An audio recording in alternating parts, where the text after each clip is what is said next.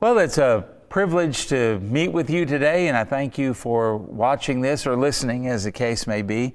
Thank you for being diligent to do that. We are going over our Sunday school lesson for September 19th of 2021, and it still doesn't feel like fall, does it? So hopefully we'll get a little bit of rain and some cooler weather before too much time goes by. And that also means that as we get into fall, you know, the holidays really are just around the corner. So teachers, start thinking about and making some plans for fellowships and things like that you want to have for your class. I think people are kind of hungry for that after the lockdown and everything, and they'll enjoy getting together.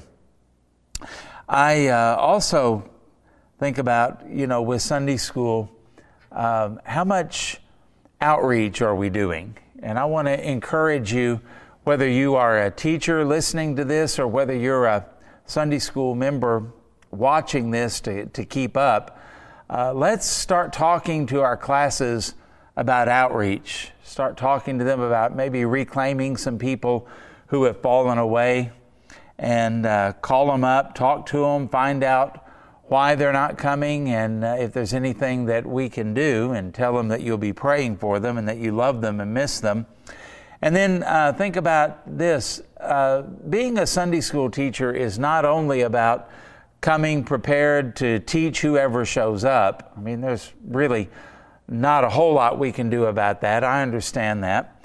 But at the same time, I don't think that's an excuse for not trying to get new people in and encouraging your people to invite friends and relatives and neighbors and, you know, people like that. And that needs to be a big emphasis. So I would appreciate it if you would do that, teachers. Don't take it all on yourself, but encourage your class to do that. And if there are people that they're concerned about, you know, make some assignments, go make some visits, make some contacts. And in this age where it is arguably easier to make contact with folks than ever before, I mean, through social media, through, you know, cell phone, text, email, all of those kind of things, not to mention personal visits even, that kind of stuff shouldn't really be an issue for us, not in this day and age. So think about that, pray about that, and I would really encourage you to do that. We could use that, your class could use that, and I don't know of anything that makes a class more exciting than to see new people in it. And I've been teaching Sunday school and doing this for a long, long time. And I, like most of us, would like to think that I have such a magnetic personality and teaching style that they're just going to flock in to hear me teach. Truth of the matter is, I watch the class get excited when there are new people in there. And that means also you need to kind of teach the people in your class how to do some things that just show good hospitality. You know, you need somebody to meet them, somebody to maybe make room for them.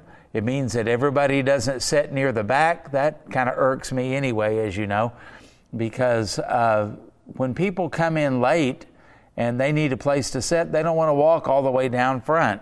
And we don't want to discourage people from coming and just saying, well, I'm late, so I won't come at all. So kind of try to have people set up near the front and arrange your class where if they walk in the door, they're not walking in where you're standing in front of, you know, this crowd of people. And try to get people to think about, in a strange place, in a strange building, they don't really know where everything is, and they might get kind of mixed up when they go up the stairs and down a hallway, and have some people in your class that are willing and ready to walk them to the auditorium or take them back to the nursery if they have kids there, or show them where the restrooms are or anything like that, and invite them to sit with you during church, because when you come in and people are kind of scattered out, you don't know if you're taking somebody else's chair or not. And it's all about just hospitality. And so if there's nothing else we can do, we can be welcoming, hospitable people. And so just take that, and I started to say put it in your pipe and smoke it, but we don't smoke. So anyway, think about that and see what happens, okay? Now, we're doing our catechism again, and the question this week, since we are redeemed by grace alone through faith alone, where does this faith come from? Okay, again, I'm going to make, if I were a betting man, I've already talked about smoking and betting. The only thing left is drinking.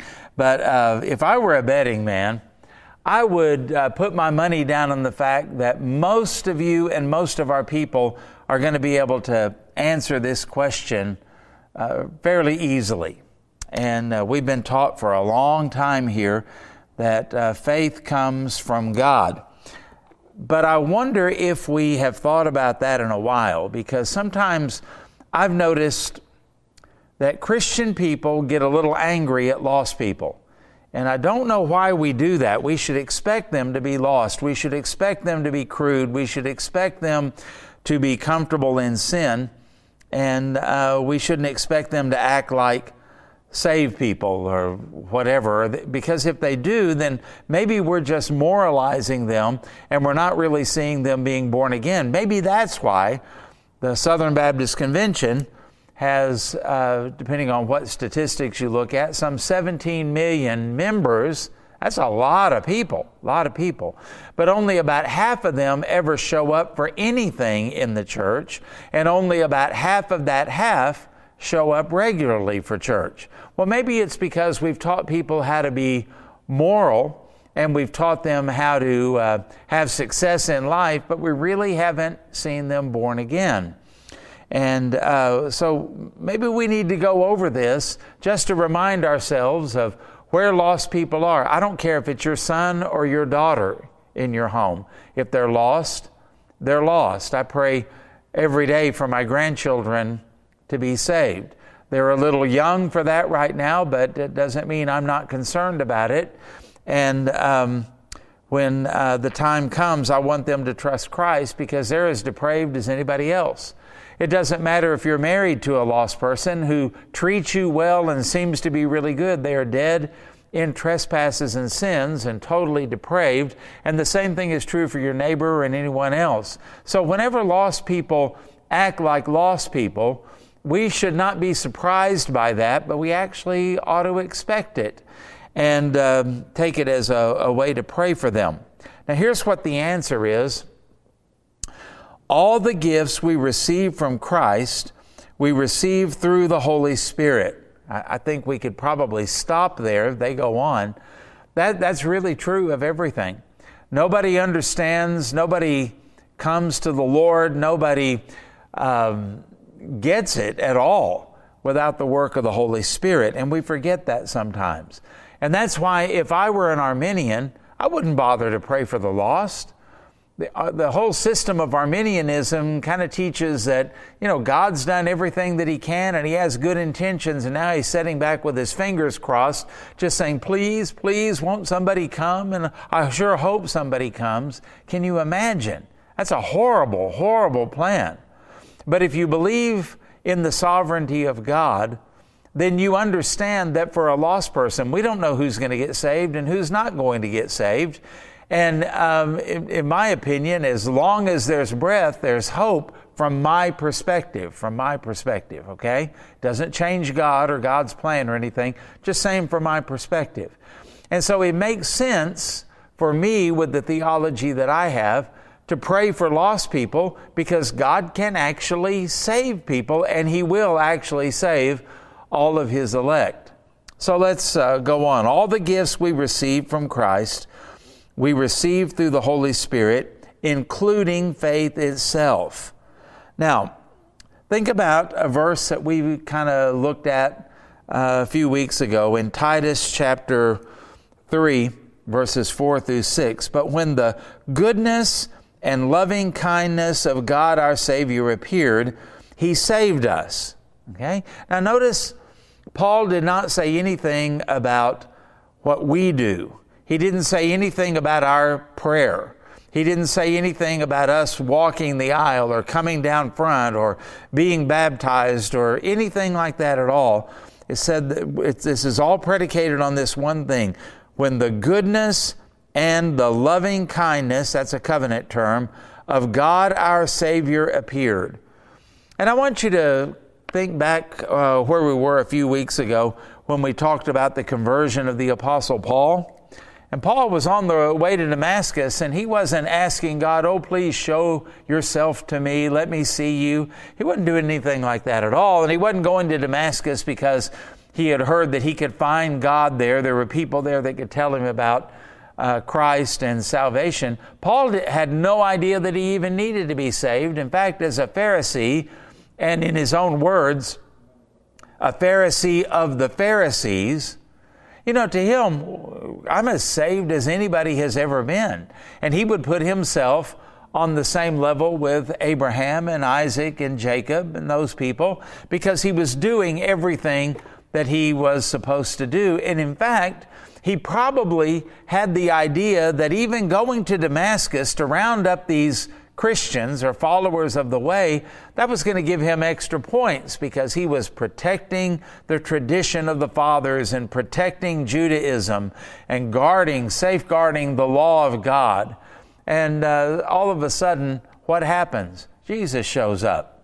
And that's what Paul is talking about here that happened with all of us, not in the same way. Okay? I've never been on horseback or donkey back, whatever Paul was riding, to head to Damascus. Never been to Damascus. Never been on a road that led to Damascus, as far as I know. But what happened? Jesus appeared. And you'll find that there are different descriptions of salvation.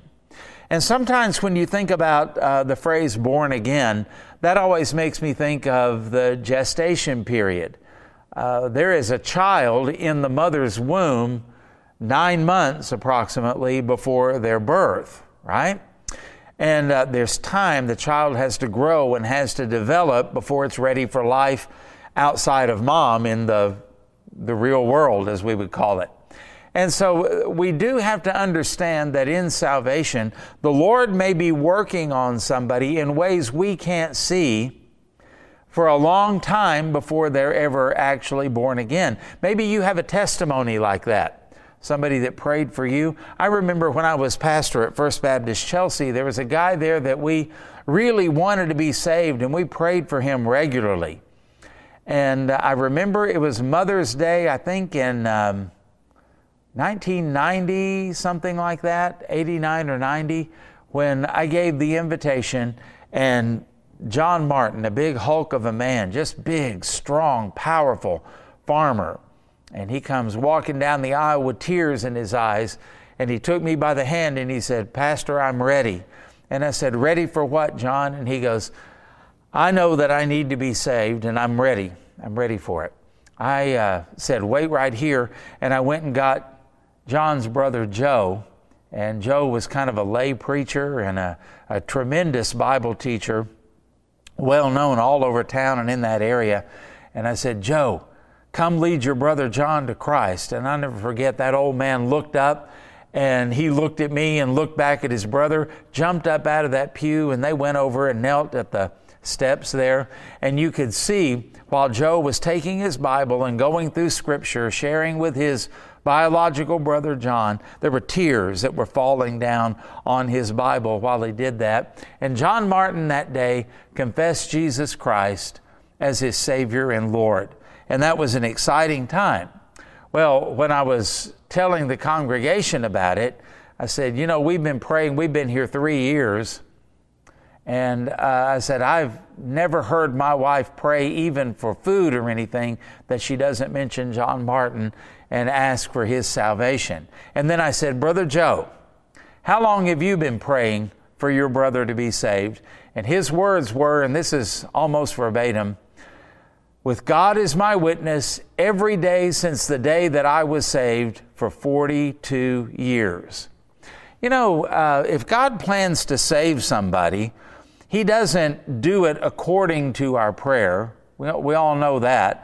I don't know that anybody was praying for the Apostle Paul and yet God saved him, right? I don't know that anybody was praying for the thief on the cross and yet he was saved. So we understand that this is the work of God and the work of the Holy Spirit. But at the same time, Think about stories like I just told and how Sammy and I and our church then got to be involved in the eternal purpose of God in saving John Martin. We got to join forces with a man who had been praying for his brother for 42 years. You think there is going to be some fruit from that? You think there's going to be some rewards for that? You think that if faith pleases God, that there was an awful lot of faith on behalf of Joe Martin for his brother John. I mean, that was a tremendous, tremendous thing. I got to go back and preach John Martin's funeral, and that was a blessing as well. And I don't take any credit for any of that because I can't take any credit for that. Well, you were the preacher. Yeah, but I didn't come up with the gospel, and I didn't come up with the Word of God that I preach. Faith comes by hearing, and hearing by the Word of God.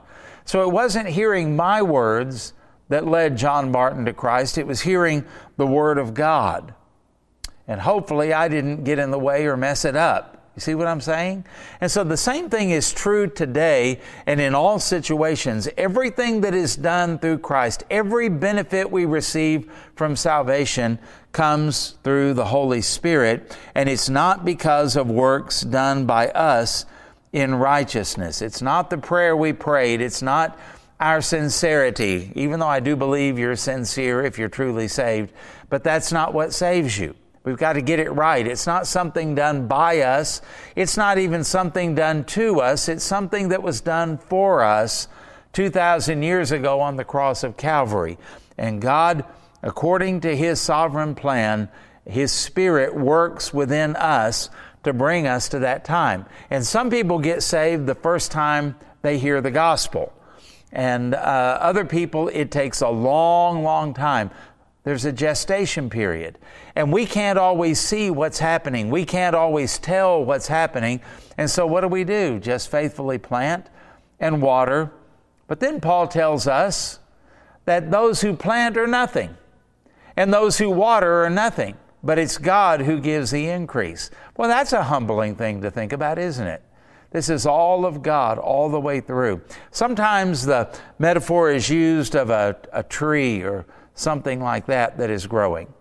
Well, you think about when you put seed in the ground and you come back the next day, one thing that I know, I've grown enough stuff, you're not going to see anything useful the next day. In fact, you probably won't see anything at all. It takes time for that seed to sprout, and then for that sprout to come up above the earth, and then for it to continue to grow and get the right amount of water and fertilizer and sunlight, all of those kind of things until it is ready to be mature and bear fruit.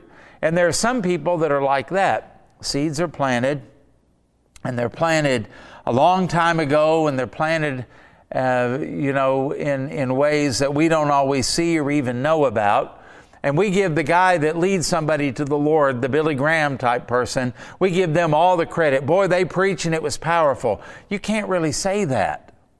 Now, hopefully it was, but you can't really say that because you don't know who planted the seed and who watered the seed and how long that's been going on. It was just their time, and they bear their fruit in their time. And so when you think about whether it's the metaphor of planting or whether it's the metaphor of thinking about gestation, what do we do when we talk about a baby that's being born?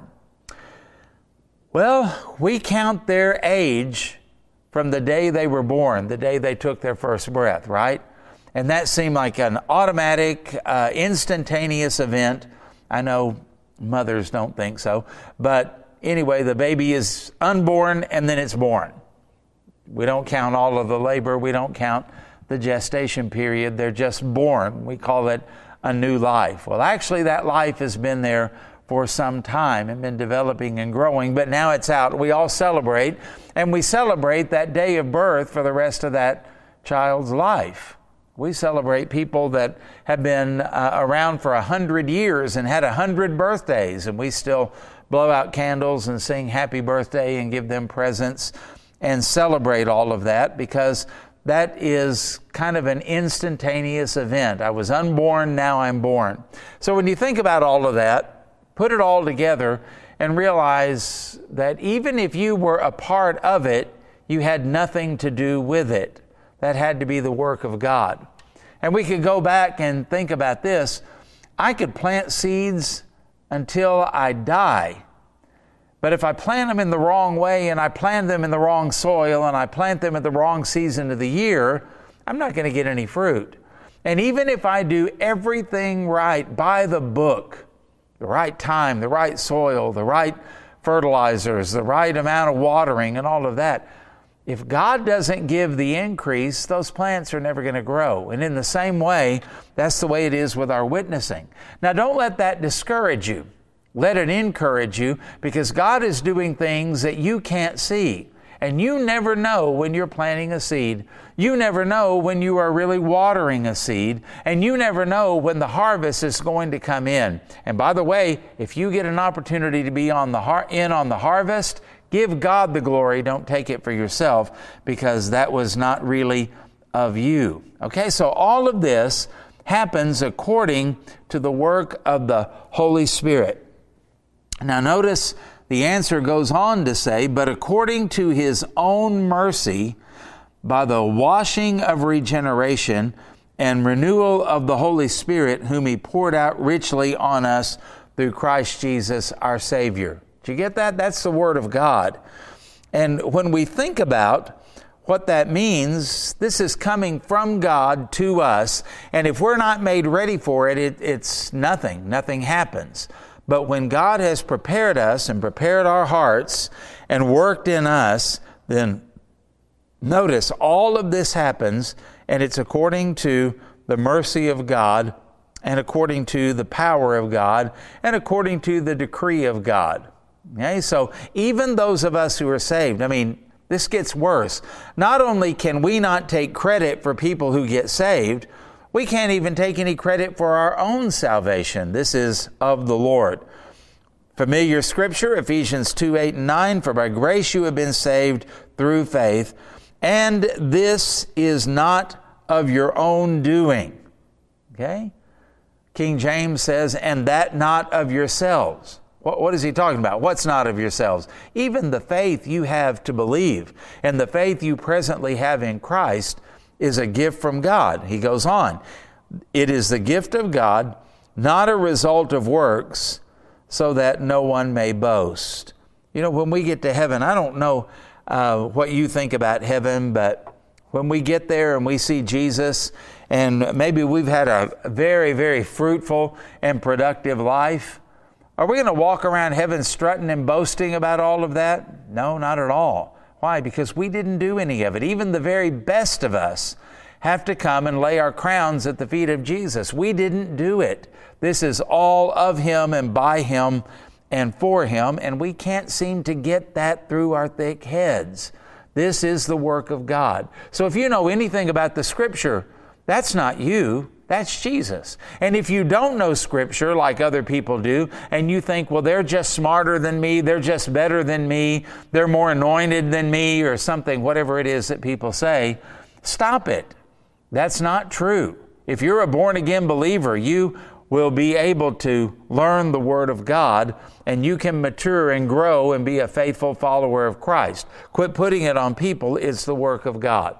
So let's talk about this. And let's understand, as I'm sure we already know, we were spiritually dead.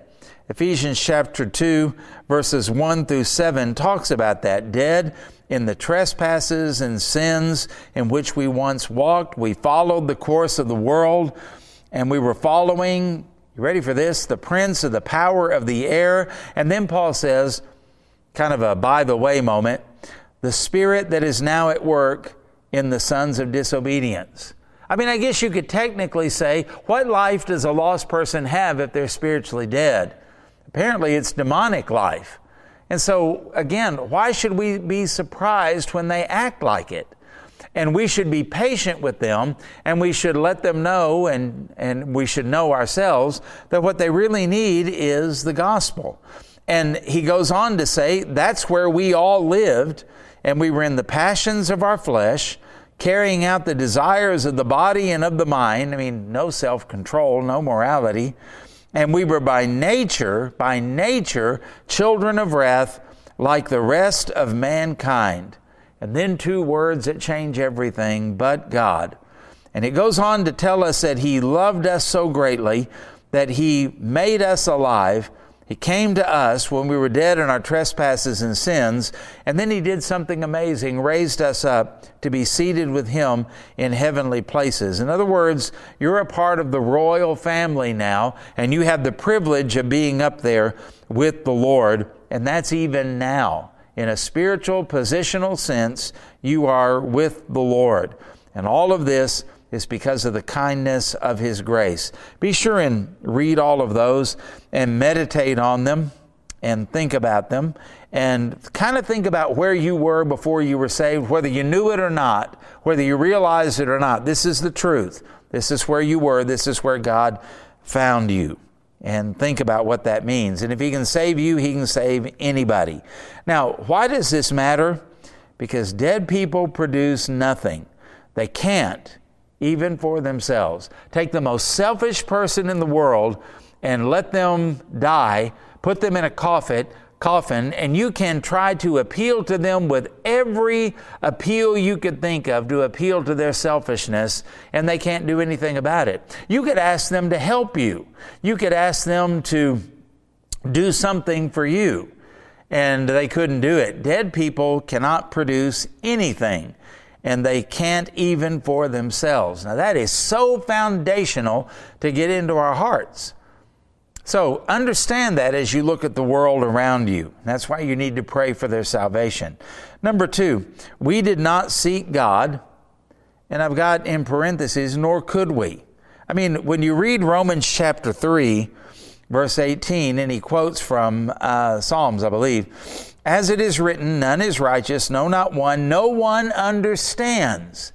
I mean, you could tell a lost person apart from the work of Christ till you're blue in the face and do a brilliant job explaining it, and they would go, yeah, okay, and walk away unmoved and unchanged, because no one understands and no one seeks for God. You're not giving them what you want. This is the problem with so many churches saying, we've got to meet the needs of the people so that they'll come to church, and tailor our services and everything we do to their felt needs.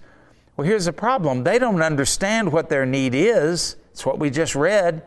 And they don't seek for God. In other words, the things that they are looking for are not the things that we were equipped by God to give them. They don't even know what they need, and they don't seek for God. In fact, it gets worse. They've all turned aside, and together they have become worthless, so that no one does good, not even one.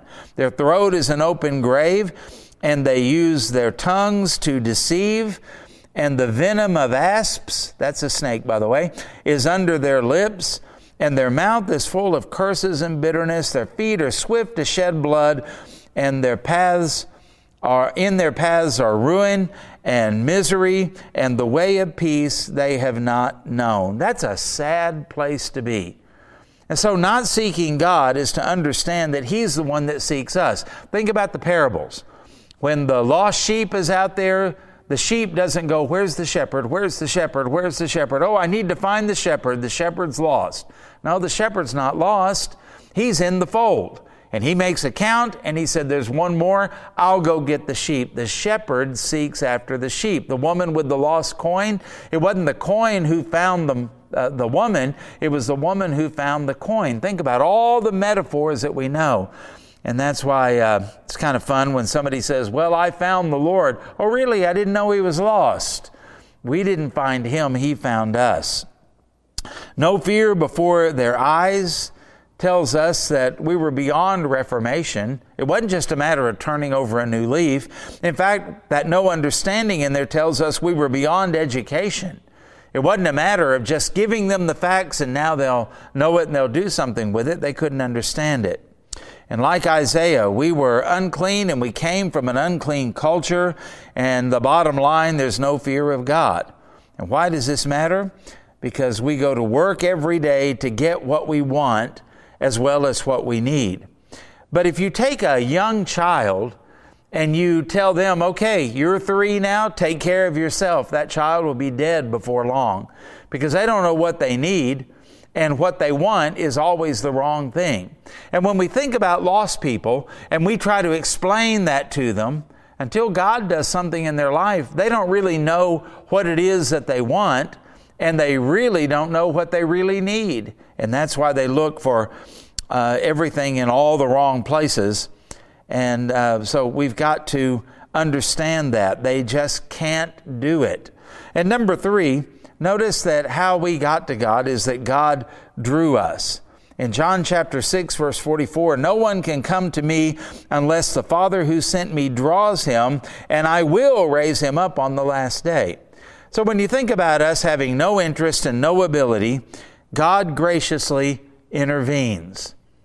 And with all of us, there was that time when God appeared, like Paul told Titus, and it wasn't in the same way it was with the Apostle Paul, but nevertheless it happened. And we're confronted with our sin, and we're confronted with the condemnation of God, and then by the work of the Holy Spirit we cry out to God for mercy, and we trust Jesus as our Savior and as our Lord, and we surrender and we submit to Him. God intervenes. He's the one who draws, and He's the one who keeps us. We don't wander away and get undrawn or unsaved. He keeps us because that is the will of God. And then He, at the last day, resurrects us, even our dead bodies. One day, He's going to fully redeem them. And this matters because if you think about Lazarus being dead in the grave for those 4 days, and the sisters being concerned that the smell was going to be terrible, it had been so long, Jesus stood in front of the tomb, commanded them to roll away the stone, and then He said, Lazarus, come forth.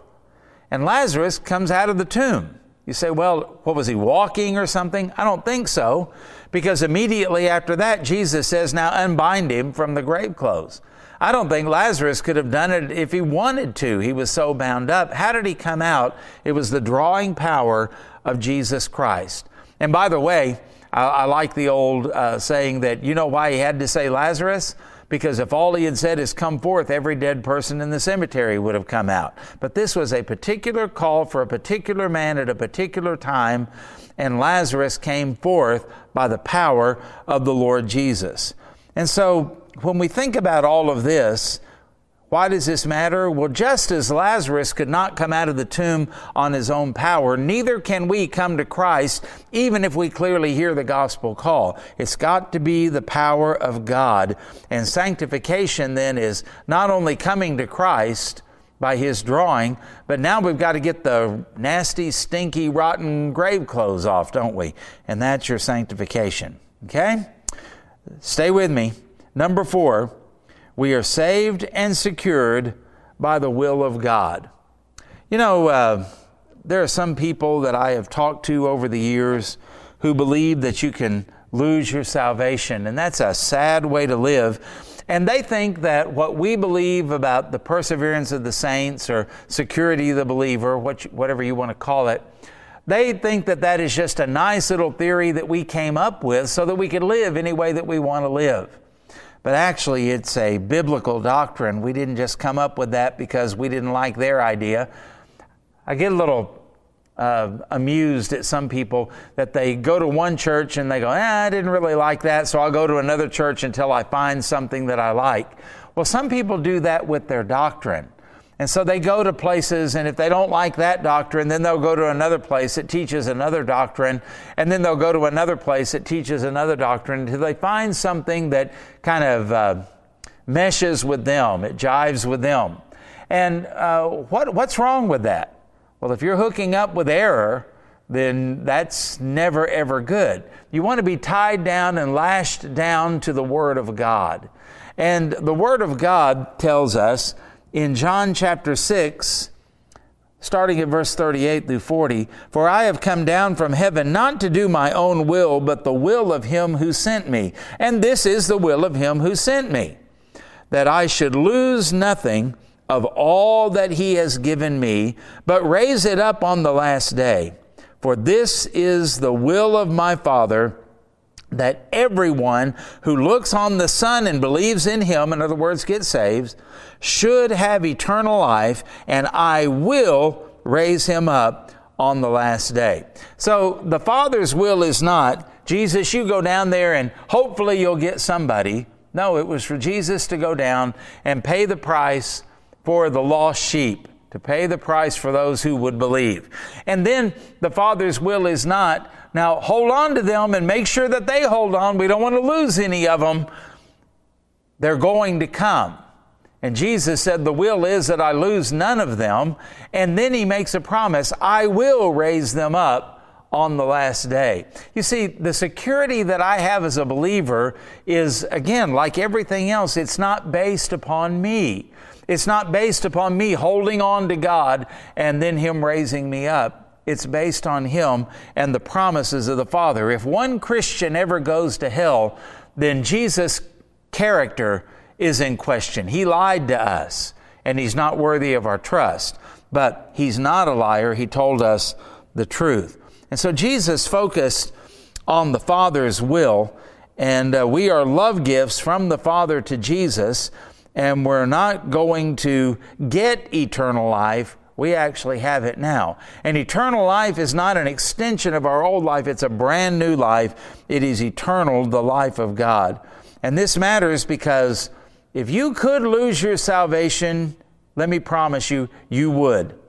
When a baby is rescued and brought into new life and given a new name and adopted by loving parents, what do? Bring that child home and then say, okay, make sure you grow up. They don't do that because that child would be dead in no time if they left him alone and left him to his own resources. They don't do that. They stay with him, and that child is kept by the parents, because if not, the child will lose its life. And in the same way, we are the ones who are indeed kept by the Lord. So when you think about the Lord in our helpless situation, He has all power, all love, all mercy, all grace, and we have nothing. And so He is the one that gives us the gifts of faith. And there's another place where the early church, they rejoiced that the Gentiles, had been granted repentance. I mean, it all comes from God, doesn't it? And so don't think of it as God did His part, now I've got to do my part. You don't have a part. You don't have a part in it. You were left out of that script if it were that way, if that were the correct way of looking at it. Here's the deal. He came, and as the old hymn says, He sought me and bought me with His redeeming blood. So think about who you are, and think about that everything in you is a work of the Holy Spirit. And then think about that lost person that is so depraved, as if there were degrees of depravity. And we look at them and say, oh, they're so far from God, as if any of us were any closer to God. I mean, think about what we say. And then remember, they are lost and damned for hell unless God intervenes. How does God intervene? Through the gospel of the Lord Jesus Christ, through the work of His people. So be a seed planter, be a seed waterer, and by the grace of God, may you also be a seed harvester, but it all comes from God. That's the point of this lesson. That's a life-changing attitude, by the way. So take it, embrace it, teach it, and may God use this lesson to bear much fruit in the hearts of His children and in His church. Thank you so much, and may the Lord bless you and enrich your life, and praying for you as you teach this lesson. Thank you.